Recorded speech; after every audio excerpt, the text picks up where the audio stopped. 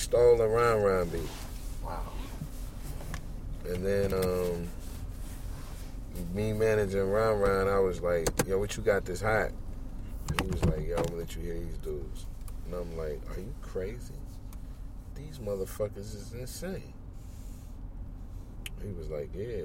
I'm like, bro, this is who we need to be working with.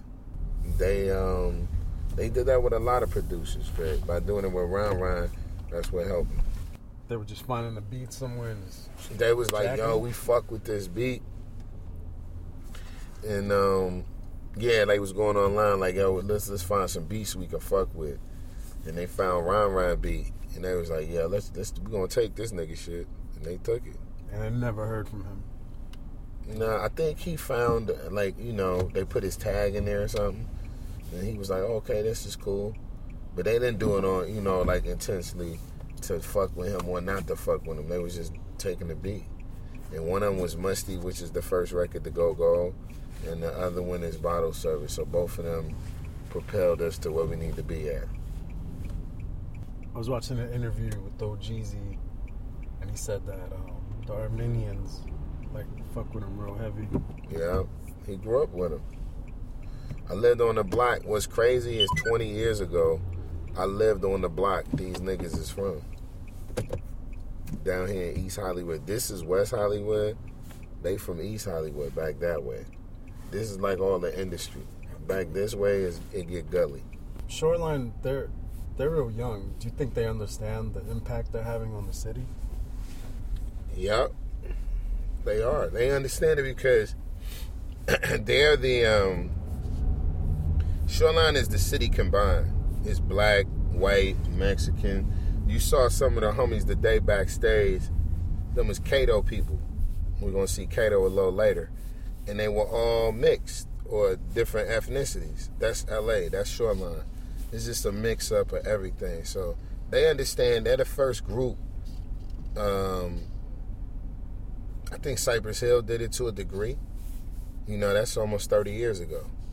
So, yeah, they understand what they represent for sure. They know it. So what's the future goal now that you've had the success? TV and film. Bringing up more executives, more black executives, more brown executives, more Asian executives, more females, more women executives. Breaking that status quo up. You know what I mean? I live to dismantle the old white executive thing of male-dominated old white men. We got to break that up. That's the tradition of America. So you want to get on some new shit, you have to dismantle that. People don't like to give power up. I don't think history has a lot of occurrences of people just handing people power. And they're usually, you know, very disruptive situations. So I want to continue to be a disruptor with culture and music and be a capitalist. I want to be able to sell. I'm a neo-capitalist, meaning I make the money and then I take it back to the people and feed the people I want. Our motto as a company is our Baron is to take from the rich, get to the poor. I look up to Virgil. I look up to Don C. I look up to Jerry Lorenzo, because those are people of color who've been able to come in and initially whatever brands they may have came in or under whatever creative direction, they've been able to maneuver from that and make things with corporate America on their own terms. And it really means something for me to see that and see how it's moving in real time. And we want to be able to do the same thing as far as our Baron. I want to move more away from a management company and more into an active creative agency and design, meaning that we do all the, we assist with every phase of our artists, getting them design work, creating that, our album covers, the merch, the videos, they create their visions. We enable them to do that. So by enabling them to do that, we have a network of people now across the board that we're working with. I like to be able to get those people work and to bring their visions to life too. So it's coming in maybe as a management company, record label, and then moving into a creative agency, working with film studios, working with TV studios, working with tech investors, working with venture capitalists and youth culture that is targeting our youth demo with, California lifestyle and California music. You once told me that you were a revolutionary capitalist. Yes, sir. Can you break that down for me? Yeah. So to me, when you think about all the movements that failed, some people got you got the Black Panther Party, you had the Nation of Islam, you had whatever it may be,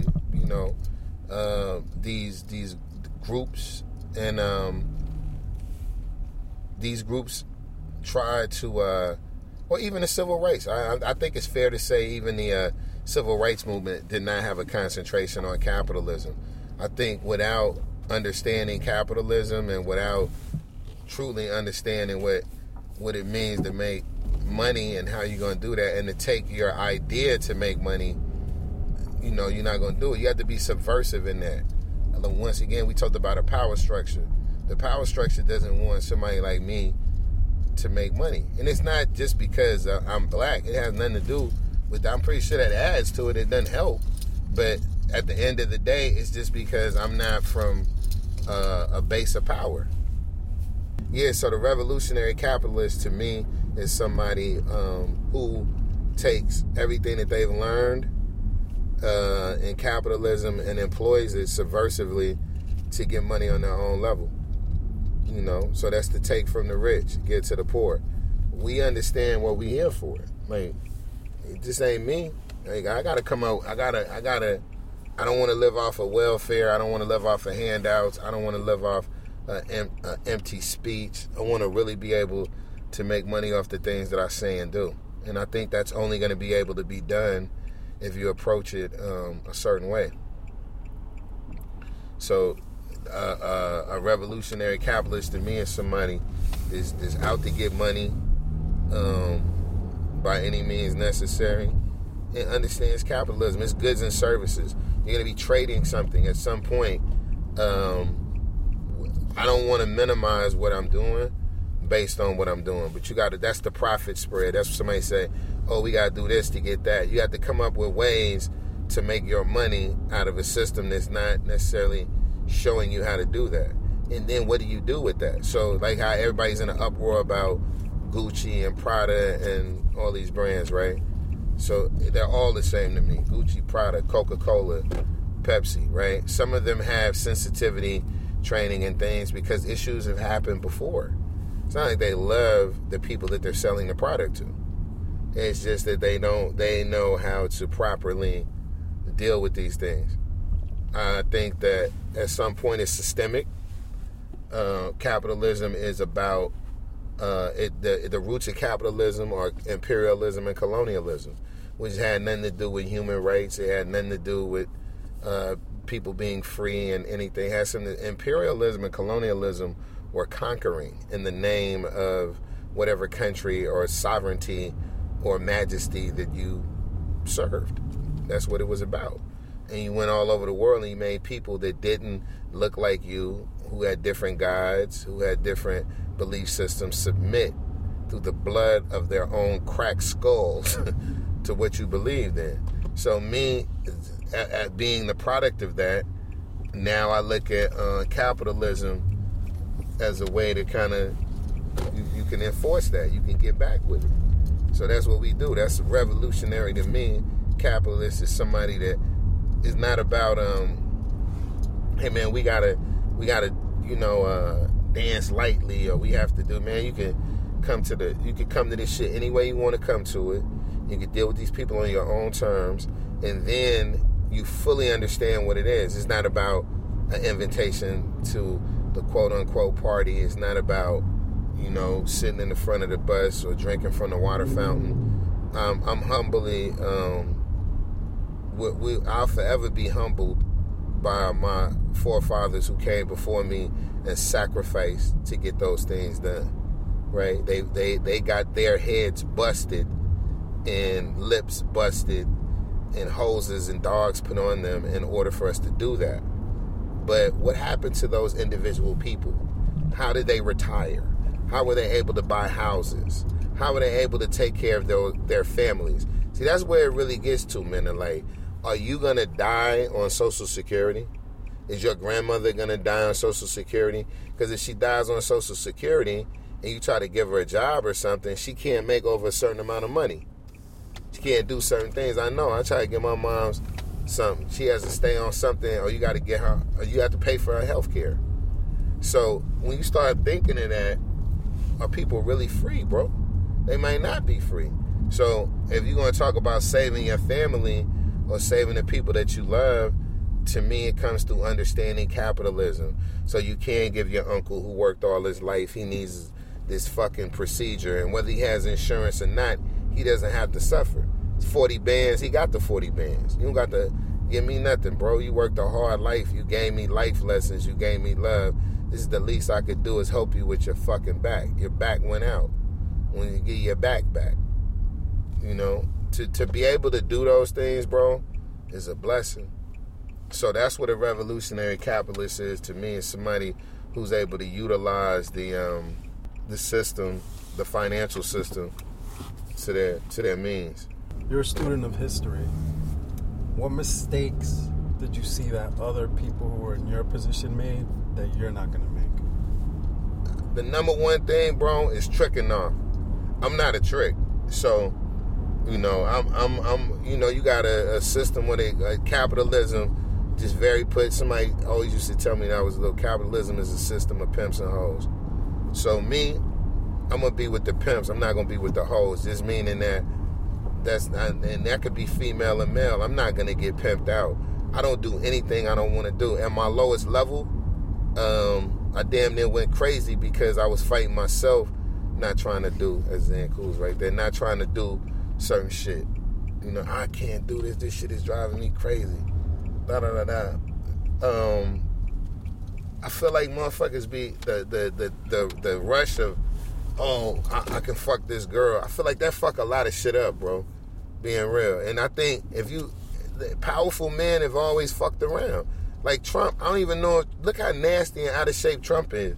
Well, how much hump power does he really have? This nigga got young kids and everything, so he's obviously fucking. You know what I mean? So I don't want that to be my thing, bro. I'm not. My dick in my hand is not gonna be my downfall. Also, power. Power corrupts absolutely. So there's a narcissistic element with money. I'll give you an example. This is my family. I take care of my family now. I help my family out. Yo, let's go get something to eat, TK. TK the man, he gonna get us something to eat. Da-da-da-da. Yo, my cousin needs something. Can you give me this? Yo, my son needs something. Everybody needs something from you. Everybody wants something from you, right? Is that for me? It's not. So the perception, and this is what I feel about Chris Lighty, RIP. If you got your mom's brother, sister, cousin, you got your family on your payroll. Imagine the shit that you've said about some of your bosses. The door shuts. This cocksucker son of a bitch. That's your boss. So now your family says that about you. Because why wouldn't they? That's human behavior. So I don't really want to employ all my family. I want to help my family.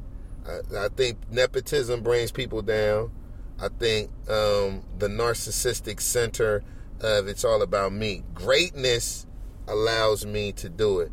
If I spent the next 20 years of my life at the highest level of human potential that I could do, it doesn't erase the 30 I spent in the mud. It can't negate that.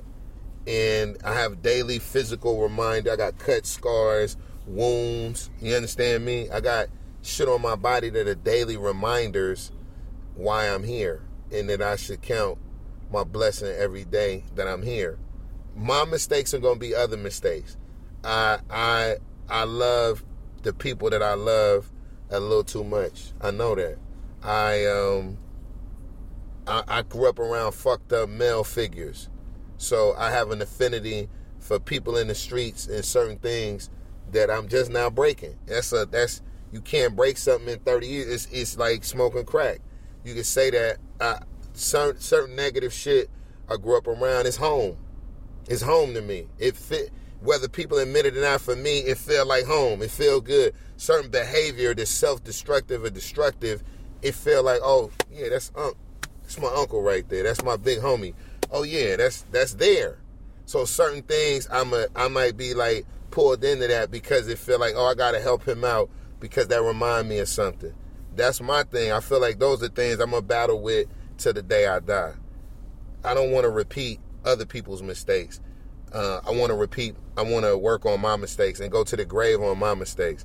So yeah, I feel like keeping focus on who you fucking with, who you in a relationship with,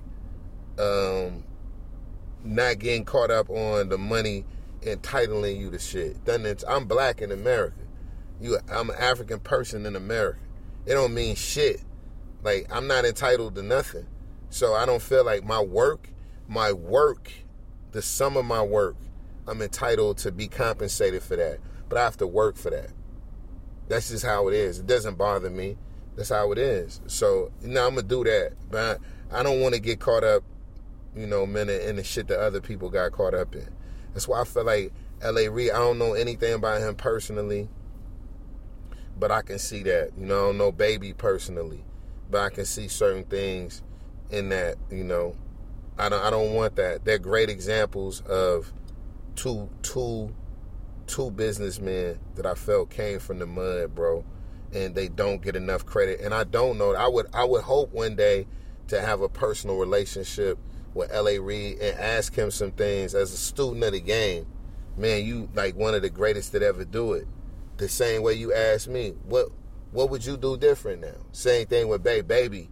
You one of the greatest people in rap. I don't give a fuck what nobody. I don't know that. Like, I can't speak on. I'm just looking at your actions. It's good and bad from the outside. But I like to ask you, what would you do? What could you do to help me, to help somebody else? And I do a lot of service. That's what, as somebody who grew up in Islam, I do a lot of service. I definitely do a lot of service for the community. So that balances me out too.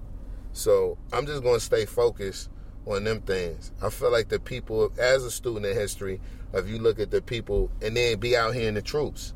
I'm out here in the troops. Ain't no money in that shit we was doing.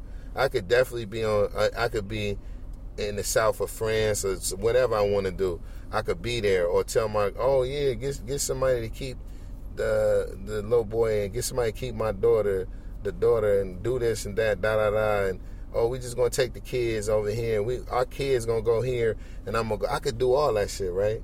I'm not. I'm out in the field. Like, it was no music executives there. See, that's how you know it's not popping. It's not predatory yet. They haven't swooped in. They about to swoop in, but they haven't. Already laid my groundwork. So when you swoop in, you're going to be like, damn, it's an infrastructure. Damn, it's an infrastructure here. So I'm focused on that. I lived enough years of my life to understand, focus on that, and you're going to be good. Like, now, you got to go. Bro, I literally have, like, 20 minutes worth of texts and calls I got to do. So those things help me to say, damn, I just saw this girl with a fat ass. Let me get at her. That ain't going to help me. I'm the man. Let me just get on Instagram and just say how much I'm the man. It's not going to help me. So I'm just going to focus on those things, bro, more than anything. This episode of The Making of Shoreline Mafia is hosted and produced by me, Jonathan Mena. Executive produced by TK Kimbro. Music by Sayer. Thank you to Rode Microphones for the equipment. We appreciate the support. If you like what you hear, please subscribe and rate. And let us know in the comments section what you thought about the episode. This has been a Made by Mena and R. Barron production.